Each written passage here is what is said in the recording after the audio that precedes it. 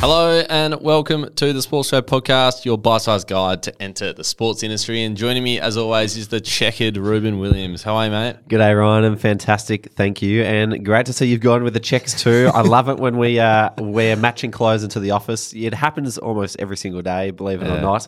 But the checkered one is probably not one that we've matched too often on. So No. You're looking great, my friend. I must say, I'm new to the checker. I haven't gone a check shirt for some time, if ever. And I've recently made a little purchase. I see yours as a Ralph Lauren. I've actually gone the Gazman job, which is very, I don't know if we're profiling our listeners out there, but Yeah. I would say it's probably over 35. You are aging every day at the moment. Not only have you gone for the Gazman, but you've tucked it into your pants as well. It didn't quite sit well outside the tuck, so I thought let's tuck her in today. And then you've got the what do you call them? The chinos on to match it too. Cream. Yeah, I feel like I've stepped into your doctor's office. Jesus. Yeah, well, we all have our fashion, what do we call it? Love. Tastes. So I did notice you've been wearing the checkered a little bit lately, so I thought I need to get one. Nice. So, anyway, great start to the show as per usual. Getting better and better. That's it. As we get into the 190s now of the podcast. It's picking up. Enormous. So let's get cracking. We're on the march to 200, by the way. I don't know what we're going to do for that. We'll figure it out. Yeah, we'll figure it out on the way. Anyway, let's get cracking.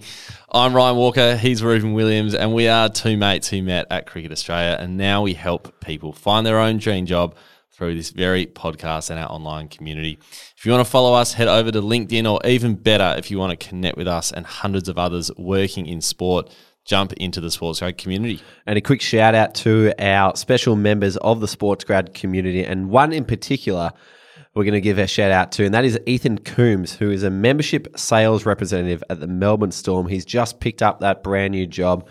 Ethan is a very special case because he came to us through his mum, believe it or not. His mum. Great story. This is one of the great stories that's come through Sports Grad. One day his mum puts up a post on LinkedIn and says, "Hey, does anyone have any thoughts or ideas on how my son, who's interested in sport, can get a foot in the door of the sports industry?" And he didn't ask for this post, by the way. Just putting that out there. His mum has just got involved. Yeah. And someone tagged me in the post, and I commented and said, "Hey, this is Sports Grad. This is what we do. This is how we can help you." And then I think someone tagged you as well, and you said the same message to Ethan's mum. "Hey, this is Sports Grad. This is how we can help you." Yeah. And by the end of the day, Ethan had signed up to the membership, and now he's working at the Melbourne Storm. So kudos to Ethan's mum for getting him on board, because it's led to a great job for Ethan. Kudos to LinkedIn marketing too, and the community out there who's supporting everyone by chucking the Sports Grad logo on there. So kudos to mums on LinkedIn. That is just fantastic. Yeah, I think. my mum's on LinkedIn. Yeah, shout out to mum. She'll give you a shout out on LinkedIn as well. She likes all my posts, listens to every episode. She's probably watching this episode right now. So. Perfect.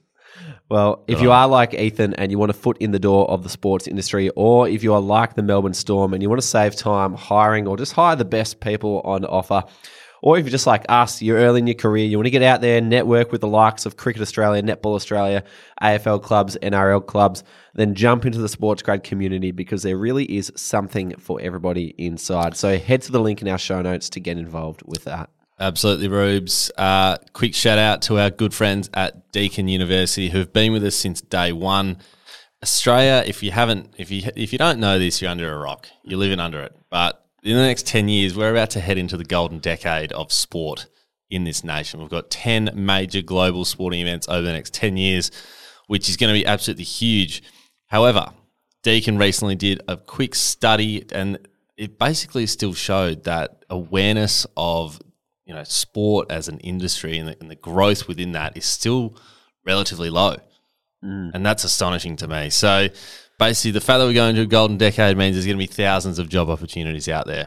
So now is the time to get into sport. So if you want to be one of the first in line for those thousands of jobs in the golden decade, study with the world's best at Deakin. So visit the Deakin website.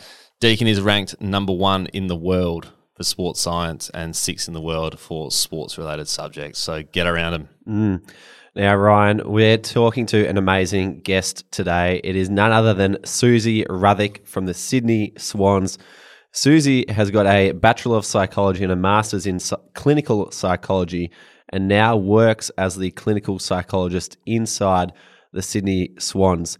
They are an incredible organisation who have developed an amazing culture. It's because of their investment in people like Suzie who do a great job to make sure everyone's feeling great about themselves, that they have had the on-field success that they've had. So there's a lot to look forward to this, but my favourite thing is just getting a look inside the life of a psychologist inside the sports industry. It's not something we've covered before, but it's super, super interesting to hear what she gets up to day in, day out at the Sydney Swans. Yeah, absolutely. I loved it. I love the difference between, in her role is profiling players, in terms of their well-being, but also how they aim to recruit players. So she's screening all those different aspects of young men and women looking to enter the AFL program. There's a lot more than just sports psychology than what meets the eye, which is awesome. So really interesting stuff. And finally, we got a quick masterclass into a skill that everybody needs in every single job. Yeah. And that is the ability to show empathy. And now it comes very naturally to Suze, hence she's a psychologist. But she gave us her quick masterclass on how we can start to show it and use it if it doesn't come as naturally to us. So a great little insight from her there. Fantastic, Robes. This is an absolute cracker episode for those tuning in. So let's get cracking. Grab a pen, enjoy this chat with Suzie Rhydderch. Suze, welcome to the Sports Grad podcast. Thanks so much for having me, boys. It's always good to talk about what I do and the work that I do. I really enjoy having conversations. So thanks for the opportunity. Suze, we really appreciate you coming on. It's awesome to have someone from the Sydney Swans on the show finally. But I want to give a bit of background as to how we came to chat with you. Now, one day we got a notification on Instagram and one of our followers sent us a message saying, "Hey, Ruben and Ryan, do you happen to have any podcasts with a sports psychologist? I'm thinking about going down this path, but have no idea what's involved." And I said to them, no, we actually don't, but we can put the word out. So that led to me putting a post out on LinkedIn saying, hey, we're trying to find a sports psychologist. Does anybody know anyone? And we had about a dozen people come back tagging their friends in the comments. There were, former psychologists of the Australian cricket team. There were World Surfing League psychologists. There were people from leading teams, all these different organisations. We thought, this is too hard to pick. So we sent the options back to the follower who sent through the request, and she picked you. So we're very happy that you've agreed to do this after the journey that we've been on to come and chat with you. I had no idea that was your recruitment process. I probably wouldn't have selected myself amongst such a high caliber group, but anyway, we'll see how we go. Yeah, no pressure now. So I thought I'd just lay that out. We should just do that for recruiting going forward, I would have thought. Yeah, I think so. I'll just pick them all for us. It's quite easy. Yeah. But Suze, we are new to this world of sports psychology as well. However, you consider yourself a clinical psychologist who works in an AFL club as opposed to a sports psychologist. I was wondering if we could start by getting an explanation from you as to what your role looks like in comparison to a sports psychologist. Yeah, good question. I mean, I guess the bread and butter of our training would be the same for a sports psychologist and a clinical psychologist. It's just at that point of specialisation when a person chooses which master's route to go down that you would choose a different course. So I chose a clinical master's with the view that I could work across a number of different settings rather than just staying in sport necessarily, even though it's where I am and it's where I love and I can't see myself moving away. And I guess what that enables me to do in a high-performance environment is manage the players' mental health as well as their performance goals. Now, in the AFL, there's a real mix of psychologists, and I do in that collegiate environment, there are definitely sports and performance psychologists, and I learn a lot from them about their approach to athletes and how it might differ from what I do. But first and foremost, our club's goal is the mental health and wellbeing of the playing group, and that's that they make no apologies about that being their focus, and hence why they've sought a clinical psychologist to look after their group. But again, a lot of my my day-to-day behaviours would be really similar to somebody that's working as a sports psych in a high-performance environment like this. And I guess, the kind of the common things that you might expect are education of the playing group and the coaching staff, which ultimately is under that umbrella of prevention. So if we can educate the group to know what to look for, to know how to respond within themselves and to their peers as well, then we can almost do half my job for me. But of course, you're going to have people in the cohort that do either come with existing mental health concerns or develop them as a result of perhaps being in this high pressure environment. I think, we think athletes are immune from all sorts of things, and yet they're just people that come into this space and have a lot of their own expectations and arguably others' expectations placed on them. And for some people, that's just really challenging, and that can certainly affect their mental health along the way. So there is certainly a percentage of the group that I'm working more clinically with in terms of assessment and diagnosis and intervention. And I feel really privileged to work in a high-performance environment because there's a lot of collaboration that goes on, whether it's with the medical team from a more of a medical model with doctors and psychiatrists, or whether it's more from the performance perspective, and I'm working closely with our high performance team, trainers, coaches, even sort of the physio staff in that regard as well. So there's kind of, I think I love the fact that I can work across the spectrum in a sports environment. I can really work with those that are motivated to really enhance their career. And I guess what the language we would use as psychologists is in that flourishing space, right through to people that would, again, psych speak, and we would describe as maybe languishing or needing some additional support for their mental health. So that's the beauty, I think, of working in a space like this as a psychologist, is I'm seeing people across that spectrum and have the opportunity to work in different ways with individuals. And then I guess, a couple of interesting parts of my role that I add on to some of those kind of core elements are some research opportunities. It's a pretty unique group, and so having access to these athletes and starting to understand how they might differ from the general population, or within the AFL cohort, how our group compares to other AFL teams.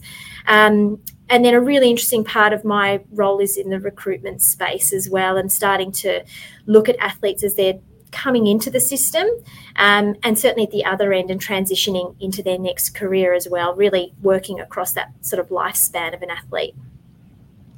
Yeah, unreal. And for those listening, so do these roles exist in every AFL club, do you think, or is it very niche for Sydney to have this exact role? No, they exist in every club.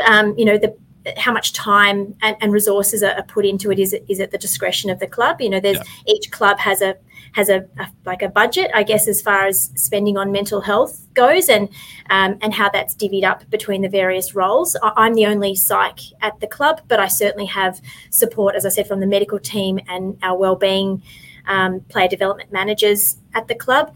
The interesting space is working in the women's team. So Sydney have got their inaugural women's team starting this season. And that is looking a bit different from club to club as to whether each club has a psychologist or they're using resources through the AFL Players Association and not necessarily having an in-house psychologist. But in terms of the men's team, it's pretty standard, and some clubs will even have 2 psychologists as well. So it's well resourced.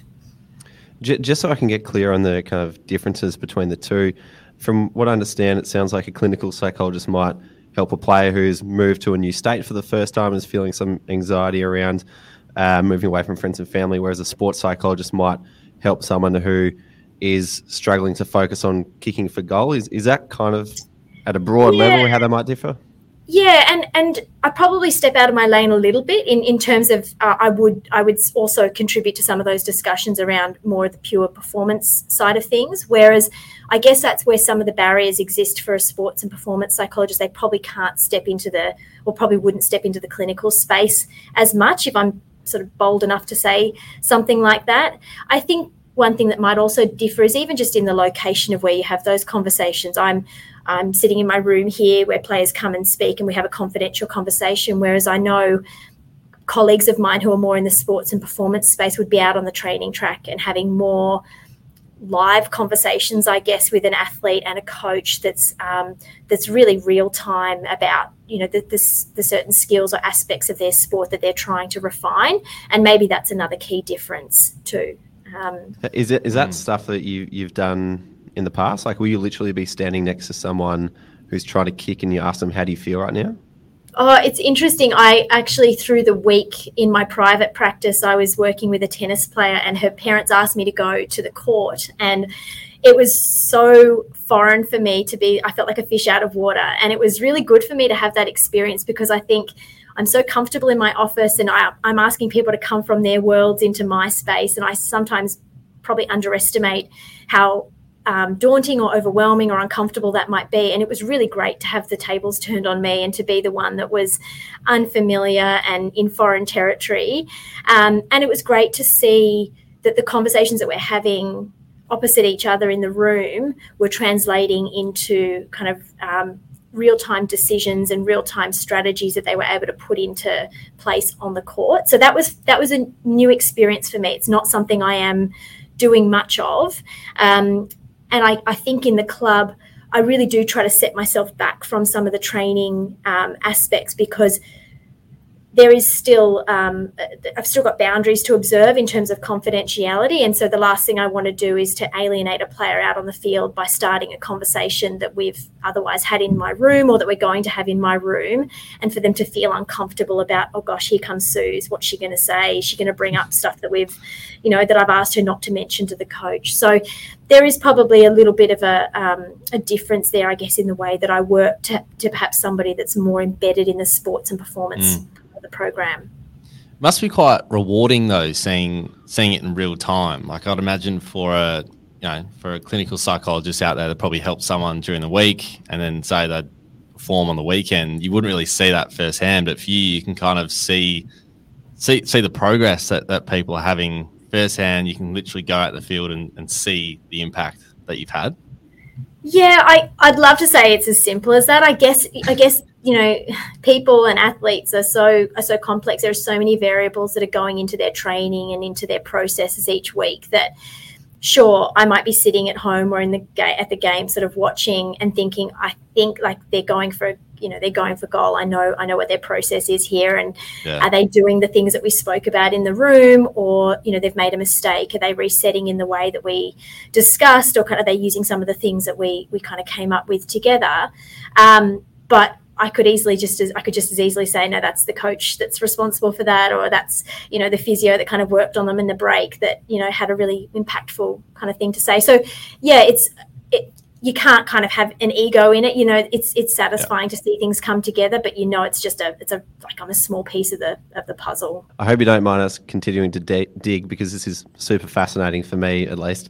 Do you mind taking us inside the mind of an athlete when they are in a performance situation and share what are some of the things that go on in their head, and how do you help work them through that? Yeah, I guess, to be honest, it's probably not that different to a lot of your listeners who have had some experience of pressure and high performance, whether it's to do with sitting a school exam or public speaking or doing your wedding speech, or something that you really care about and that you want to go well.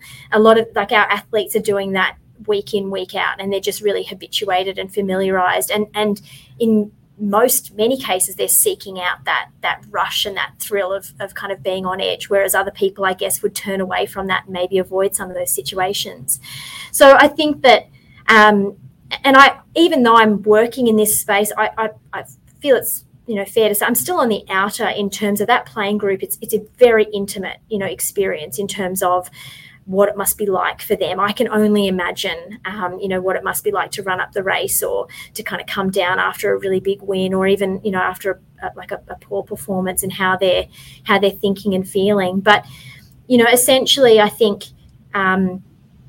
we kind of keep the language focusing about process. So when they're preparing for a game, my hope is that they're not thinking about, the outcomes and the GPS data and what their parents are going to say and what the coach is going to say on Monday, but just about the steps that they need to take to execute their role, to kind of be consistent with their trademark and what we've picked them for in the team.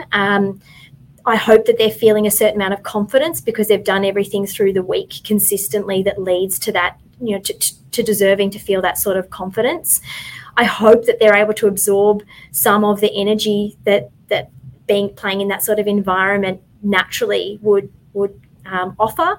And it's listening to the boys speaking after playing in COVID for a couple of years where there were no crowds. They really do relish the opportunity to be, to play in front of fans and people. I think that, sure, that there's a certain amount of anxiety that comes with performance. And in my role, it's really important to educate them about the benefits of anxiety. It's just about finding a sweet spot. So it's not about having none. It's not about having too much. It's just about having a moderate amount, which is easier said than done in terms of kind of individually working out what does that look like for a player.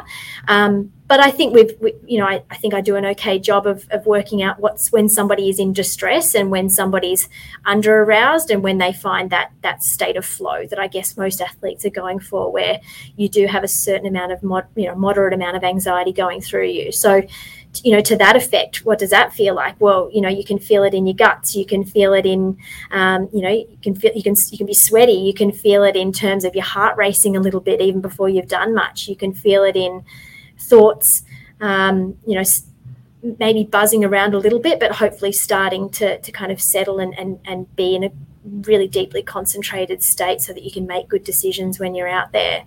I don't know. I'm just trying to picture myself in that environment, but and I was an athlete once upon a time, so I'm sort of drawing on some of that experience to think about, what was it like to get out there and to have that white line fever and to be absolutely raring to go. Nice.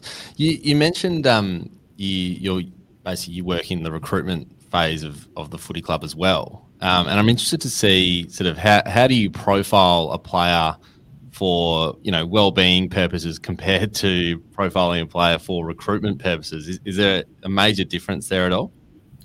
Yeah, look, interestingly, there's really not. Like, the AFL dictates some of the measures and the metrics that we can use as club psychologists to as part of that recruitment process. So it's a reasonably new addition to the recruitment team, and instead of just looking at their football talent and sort of gaining reports from parents and coaches and things like that, we're starting to, I guess, more holistically look at the characters that we're bringing into the club. So from that perspective, we are looking for measures of well-being, including things like, their emotional intelligence, their resilience, their coping strategies, their social supports and personal and professional supports.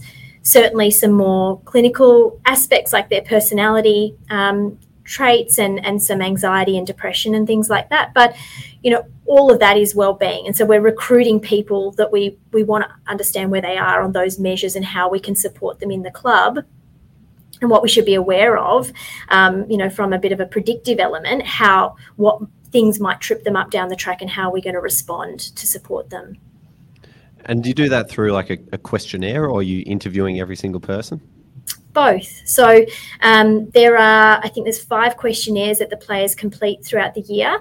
And at this stage, that just relates to the men's program. So the women, again, maybe it's a resourcing kind of issue, but that they don't have the same assessment data that the men have, although I think that's beginning this year. So the club psychs get the 5 questionnaires from the AFL sort of midway through the year. And then it's my job to go through and kind of, I guess, pull out the meaningful information. And then I use that information to draft an interview or an assessment that I'm going to do with each player. And then I get a list of, however many names, 60 names or whatever it might be. And over the course of the next couple of months, I start to book those players in and have one-on-one conversations with them. And I put that information together into a report, and I feed that back to our recruitment team. And then there's so many layers to it. There's lots more conversations that I had, but at least that gives the recruiters, again, a sense of not just the football talent that might be coming into the space, but the sort of person we'd be looking to draft, how they're going to fit into our dynamic and what support they might need when they get here. The more you talk about it, the more I can start to picture like past examples in the AFL system who have, come through, been an incredible talent, but then the AFL system just hasn't been for them. And I'm guessing those are the sort of things you can start to pick up on early on with the help of your work. Yeah, look, I guess I like to think so. I mean, I certainly retrospectively look over the data sometimes when there has been a case of somebody that it just the system hasn't suited them or it hasn't worked out for them, and I do look back over data if I've got some and just kind of see, could we have predicted this, could we have done things differently? So it becomes a learning experience for us, or for me as an individual and for us as a club, about how to use that data in the most meaningful way. Yeah, brilliant. And you mentioned earlier about the range of scenarios that you get thrown. How do you deal with all the different sort of cases from everyone with, like, you got Buddy Franklin who's thinking about kicking 1,000 goals versus someone who might be in and out of the senior side? Like, how do you deal with the spectrum of cases? Oh, I guess it's like it keeps my job. I value that. Like, it keeps my work really, really interesting. And I do treat every person that comes in on an individual basis as to what their particular needs are. And I guess it's a skill set of a psychologist to be able to switch from one client to the next or one person to the next. And you often don't have a lot of time between appointments to kind of get out of that phase of thinking and kind of get into the next one. So I'm a really well prepared sort of person, and I often, like, I know in my diary who I'm seeing that day and have a sense of the flavour of the conversation that I'm going to have, and maybe it's required me to do some research or get some resources together, or it might just be holding space for that person and just knowing that that's all that individual might need, and take the pressure off myself and just kind of be with that person as they need it. So I'm grateful for the variety of the work that I have. It's not overwhelming. It's one of the best parts of my job. Love it. Speaking more broadly about your role, you're obviously considered, you're in the high performance staff. How are you then used by the coaches and the wider group? And are there some situations where they will call you in for some input on certain things? Like, how does that look from your role point of view? Oh, I'd be the most frustrating staff member to have, for sure, because I've got all these, I've got rules and I've got boundaries in terms of confidentiality that I just can't overstep. Now, I do work in private practice as well, and there is a real difference between conversations that happen and the challenge in a football club is considering who the client is. At the end of the day, the club is the client as opposed to the individual. So how I get around that, because that can be really tricky for psychologists in this space, is I have a really open conversation with the players when they come to the club, and I have a really open conversation with the coaches about what I will and what I won't share. There can be times where they ask me things and I just have to say, without the player's permission, I can't disclose that, or I'll get the player to come and have a chat to you about that. And I really do try to encourage the players to be having those more personal conversations with coaches or other staff members, because I see it build their relationship and the trust, which is absolutely critical for a football club or any high performance team to have that level of trust between staff and players, or coaches and players. But sure, there are plenty of meetings where I go in and absorb and value a lot of the information that's shared, and I'm often not sharing very much back unless it's common knowledge or I've got permission, or I'll get it in writing from the player to have an individual conversation with somebody. But it's one of those environments where there's a lot of transparency, but there's also a lot of discretion and people understanding and valuing mental health. And if you have a psychologist in the club that the players don't trust, there's just no point in having them in the club. So that's got to be first and foremost. Just on that topic, I heard you speak on a separate interview about how seeing a psychologist hasn't always been the normal thing to do.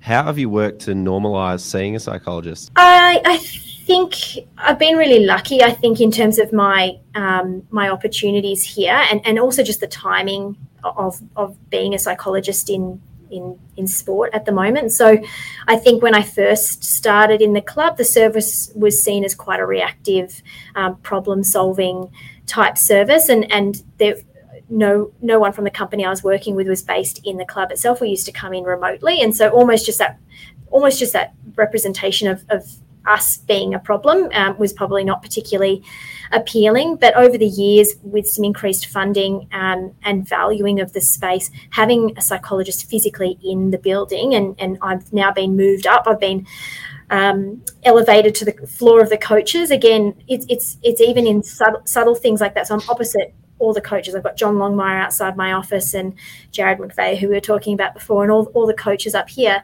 And even just normalizing that it's okay to walk into my office and have a conversation when the head coach sees you do that, or it's on the level of the physio staff. So it's saying it's just as important for me to have my rub or my treatment as it is for me to go and speak to the psych. So I think the club, it's not necessarily something I've done. I think it's more about the fact that the club has valued that role and that contribution and given me the greater opportunities to build relationships with players. And then it's from my perspective, I think it's just I've been here a number of years and just slowly building up trust with the players and demonstrating that confidentiality that they're so desperate for me to observe. Sticking around. Time. There's nothing like time to kind of build those trusting relationships. Nice. Last one on your specific.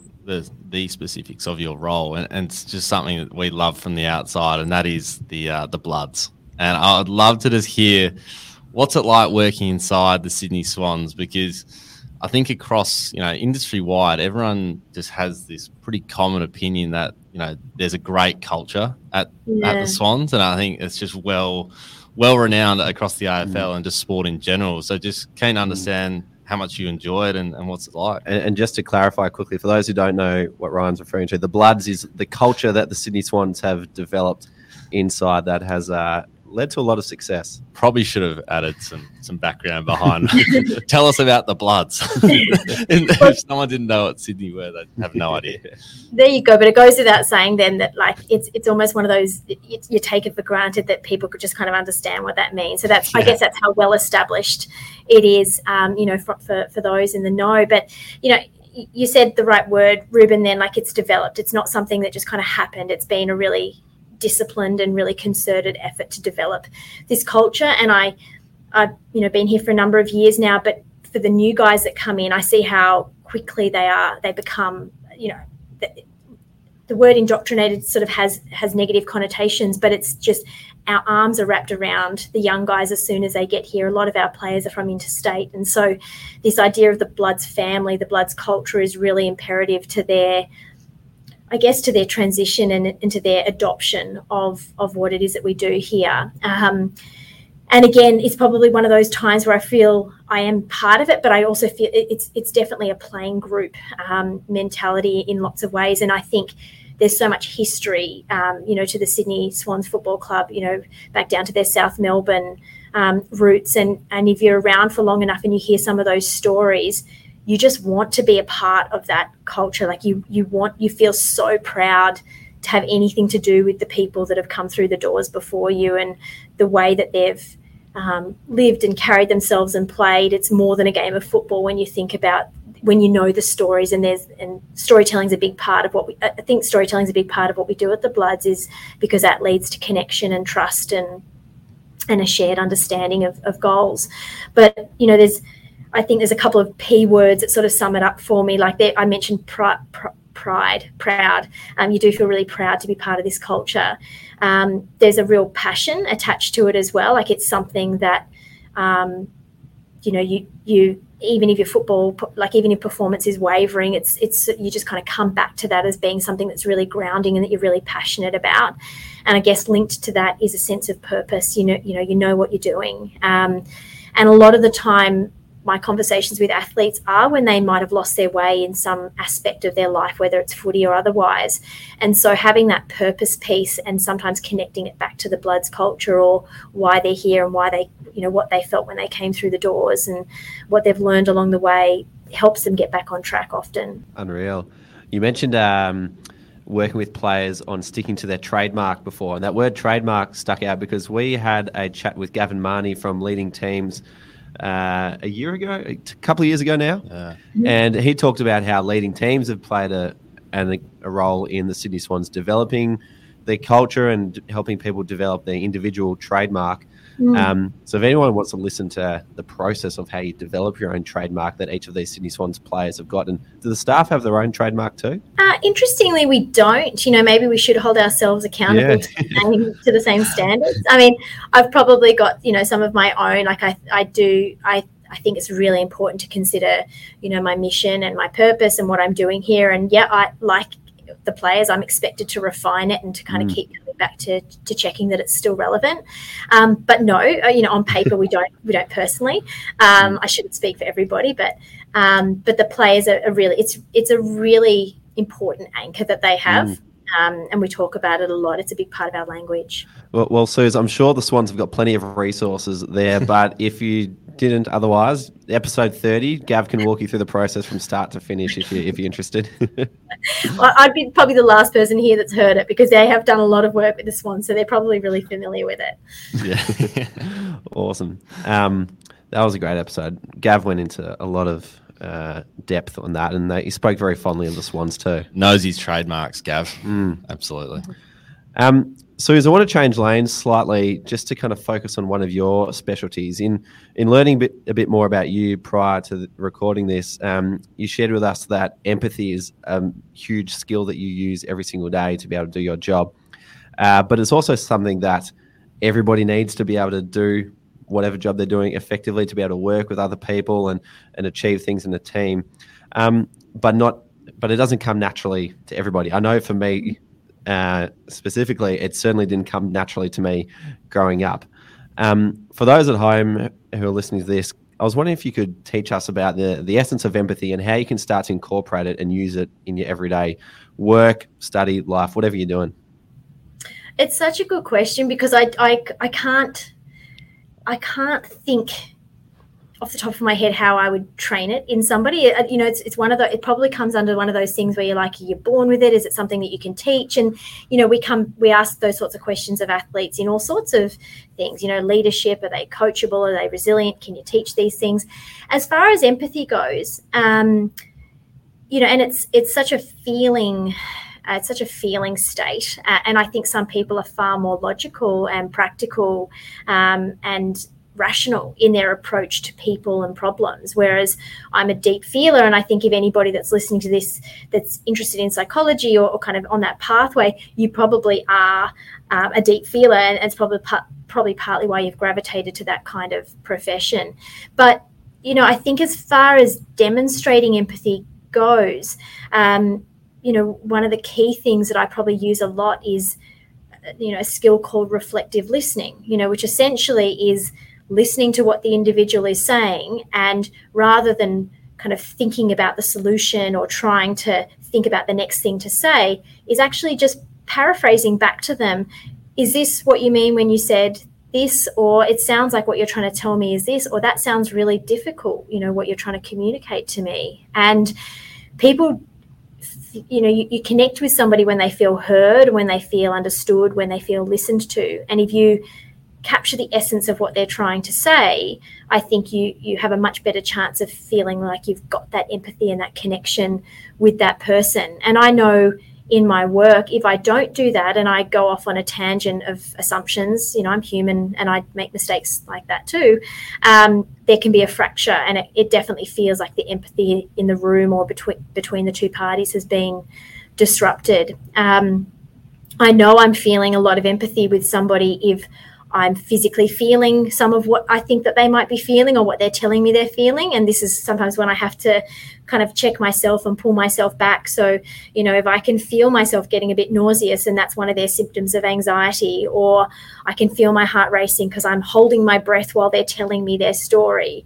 I've been known to get watery eyes when somebody's telling me something deeply sad, and I know that I'm deeply connected to that person. And rather than be apologetic about that, because you sort of think, oh gosh, I'm feeling affected by what they're saying. I think it demonstrates to the other person that you're feeling what they're saying, and that you're right there in the room with them, and you're deeply invested in them, and it hurts you in the way that it hurts them, and so that normalizes their response to things as well.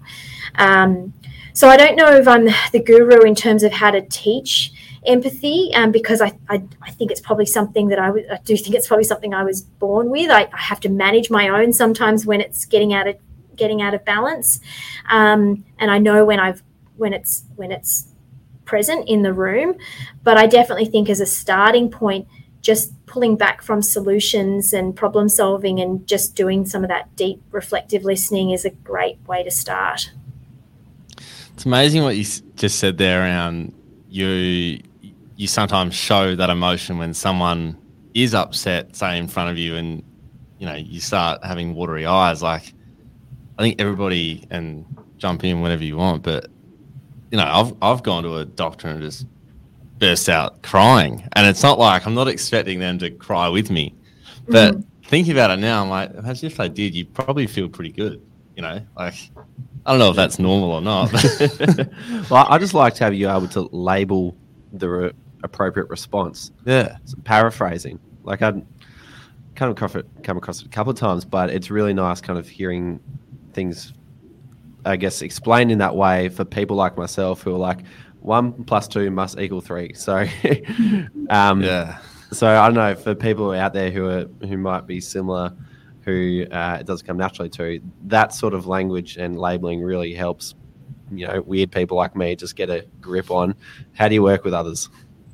And I definitely don't think, you know, it's a weird thing. I think sometimes people can, I think, you know, maybe if you want to find a solution for somebody, you're deeply empathic, but your way of going about it is by almost trying to fix it or kind of rescue them or take away the pain. And that might work for some people. You might be, you know, with somebody that needs that, and that might be a really valuable way of showing empathy is, hey, I can help you solve this. But then you'll get others who that's not what they need. And so empathy for them looks like just being there with them in that moment and saying, I can sit here with you in this distress. It doesn't scare me. It doesn't change the way I feel about you. And we can get through this together. And I don't know what the solution is right now, but that's okay because we're doing it together. And that's empathy too. Amazing.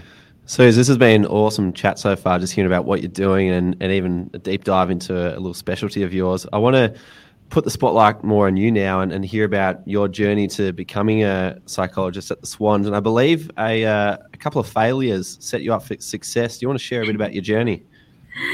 Yeah, nothing like a good knock, you know, on your backside to force you to pivot, I guess, and to have to choose different things. And yeah, if it hadn't been for some of my own personal failures, I can safely say I wouldn't be doing this. I might be living, like, swanning it up in Europe, like on the European track circuit or something like that. But gee, that'd be nice. Yeah, you can't complain though. Either way, not anymore. Not anymore. I'm too old now. That would also be a pipe dream, and I'd just be sitting on my backside still. Look, I think. So I had a background in track and field and was a pretty keen runner and with some pretty big aspirations. And unfortunately, I had a career-ending injury at the ripe old age of 20. You know, right when I was studying psych, but it was definitely a bit of an afterthought. I sort of always thought I'd go into physio, to be honest, but didn't think I could hack the anatomy and the labs, going to the morgue and stuff like that. So I decided to stick like with the human body and on its whole. And so I guess, you know, when that happened and my career prospects with running were shattered, I, along with my leg, I decided to really throw myself into my studies and pretty quickly, you know, dusted myself off and had a grief response and sort of got over that and quickly dusted myself off and got on with the what next. And I didn't know this at the time, but now I definitely identify that growth mindset where I saw it as being an opportunity to do something different and that it was going to be the making of me and not the breaking of me. So definitely pursued, you know, study, threw myself into that, picked up another sport on the side because I still needed that kind of competitive athletic outlet. But yeah, study became my thing. And gosh, it's a long story, but to kind of fast forward a few years, I'm fortunate to get into the master's program. And in my final placement, it was one of those things where you just say out loud what you want to do and the universe kind of listens and pays attention. And I was speaking to some people about, although I was in the clin psych masters, I really wanted to work in sport and I felt like maybe I'd missed my opportunity. And I was really fortunate that a friend of mine put me in touch with a private practice that was doing a lot of work with athletes at the time, and they were just developing and they were sort of growing their business model. And so they took me on as a student, as an intern, and they were working with the Swans at the time and a couple of other football clubs and individual athletes. And they really gave me a lot of opportunities to develop, to spread my wings under them. And so the relationship with the Swans was formed through an internship, essentially, and an unpaid placement with a company, like lots of, great volunteer opportunities. And so I earned my stripes through that final placement, and then was fortunate enough to just continue the relationship with the Swans independently. So that was about 8 years ago now that I got that gig, and I'm extremely grateful to that private practice for helping set me up and giving me this opportunity. Wow, how good's a contact, hey? Yeah, he got you in touch with the private practice. That's just your network doing wonders for you. Yeah, it is. And I said to a player today, in our conversations, like he was talking about not being sure what else to do with his life. And I said, it sometimes just starts by saying to your peers and to the people around you, what are you interested in? What are you curious about? And you just don't know who's listening and who knows who and who's got a connection or a partner or a parent or something doing some work. So don't keep that stuff to yourself. If you've got an idea or a dream or a goal, like I know it sounds really cliched, but talk to people about it and you'd be surprised how much things can line up for you.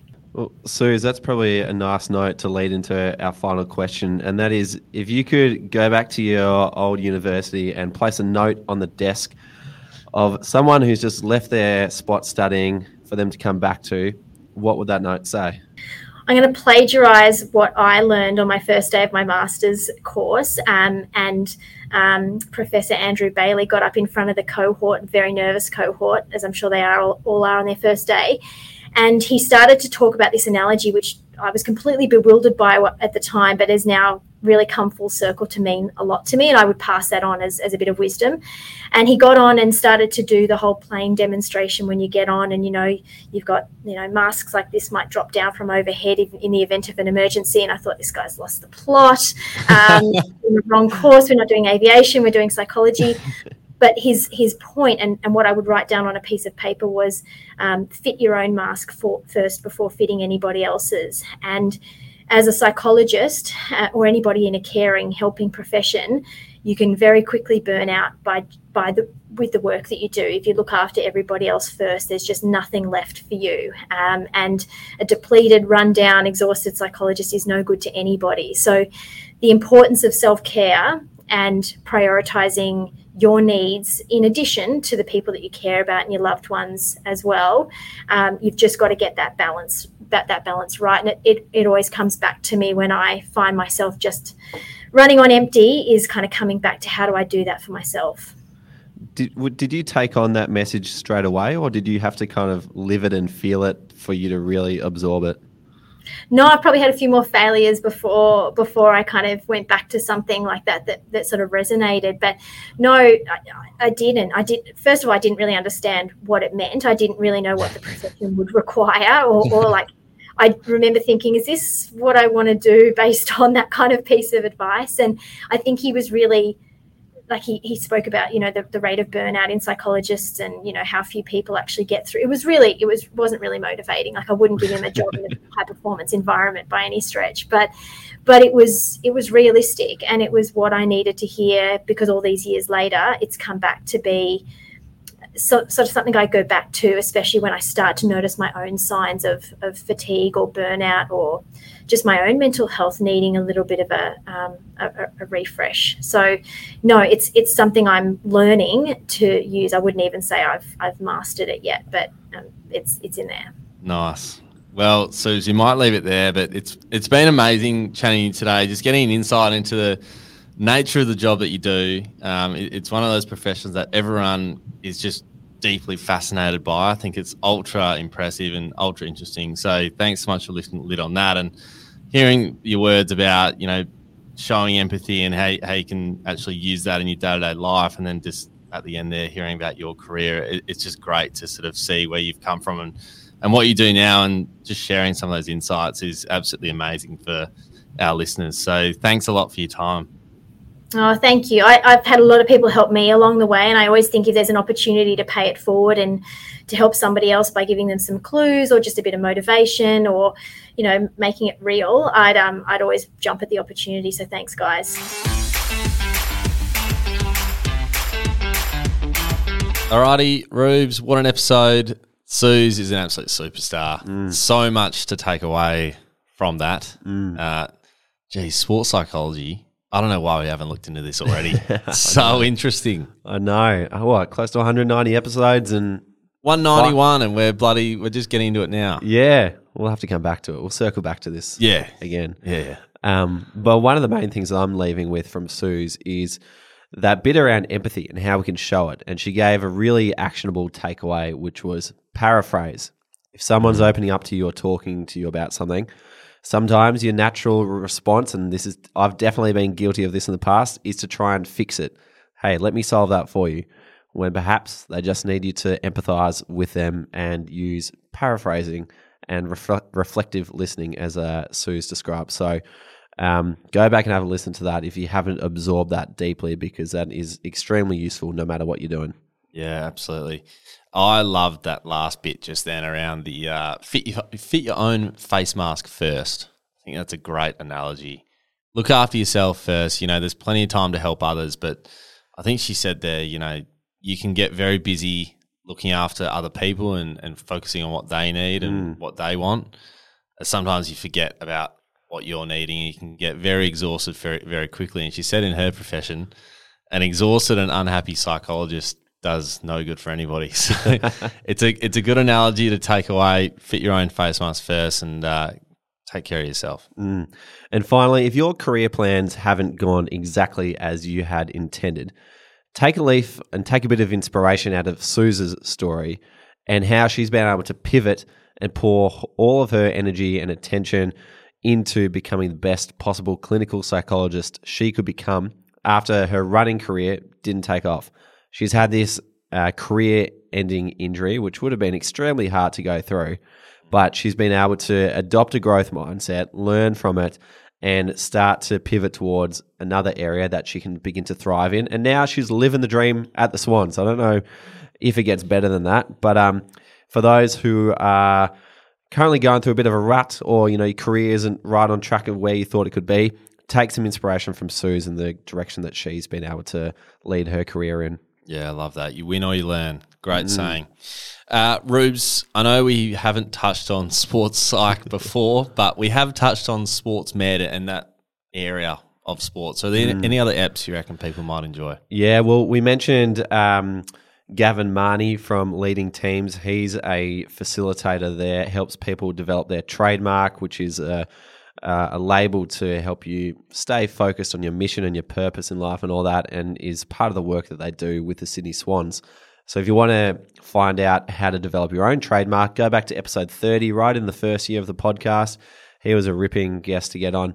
And then if you want to delve into the world of sports medicine, then jump in and have a listen to Peter Bruckner, the great Peter Bruckner. The doctor, who was Kathy Freeman's doctor at the Sydney 2000 Olympics. I don't think I need to go any further than that. He's an absolute genius. And I reckon we talked to him in the early 100s. 100 to 110, somewhere in that realm.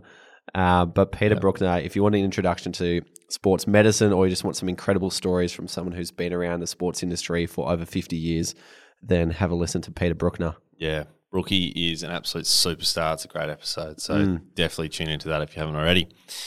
Awesome. Well, connect with us on LinkedIn, plus be sure to jump into the SportsGrad community. We'd love to chat with you on there. Head to our website at sportsgrad.com.au/community to join, or head to the link in our show notes. Also, if you love the show, we would love for you to rate the show 5 stars wherever you listen to your podcast. Subscribe on Apple or follow on Spotify so you don't miss an episode. Thanks for listening. We'll see you next time.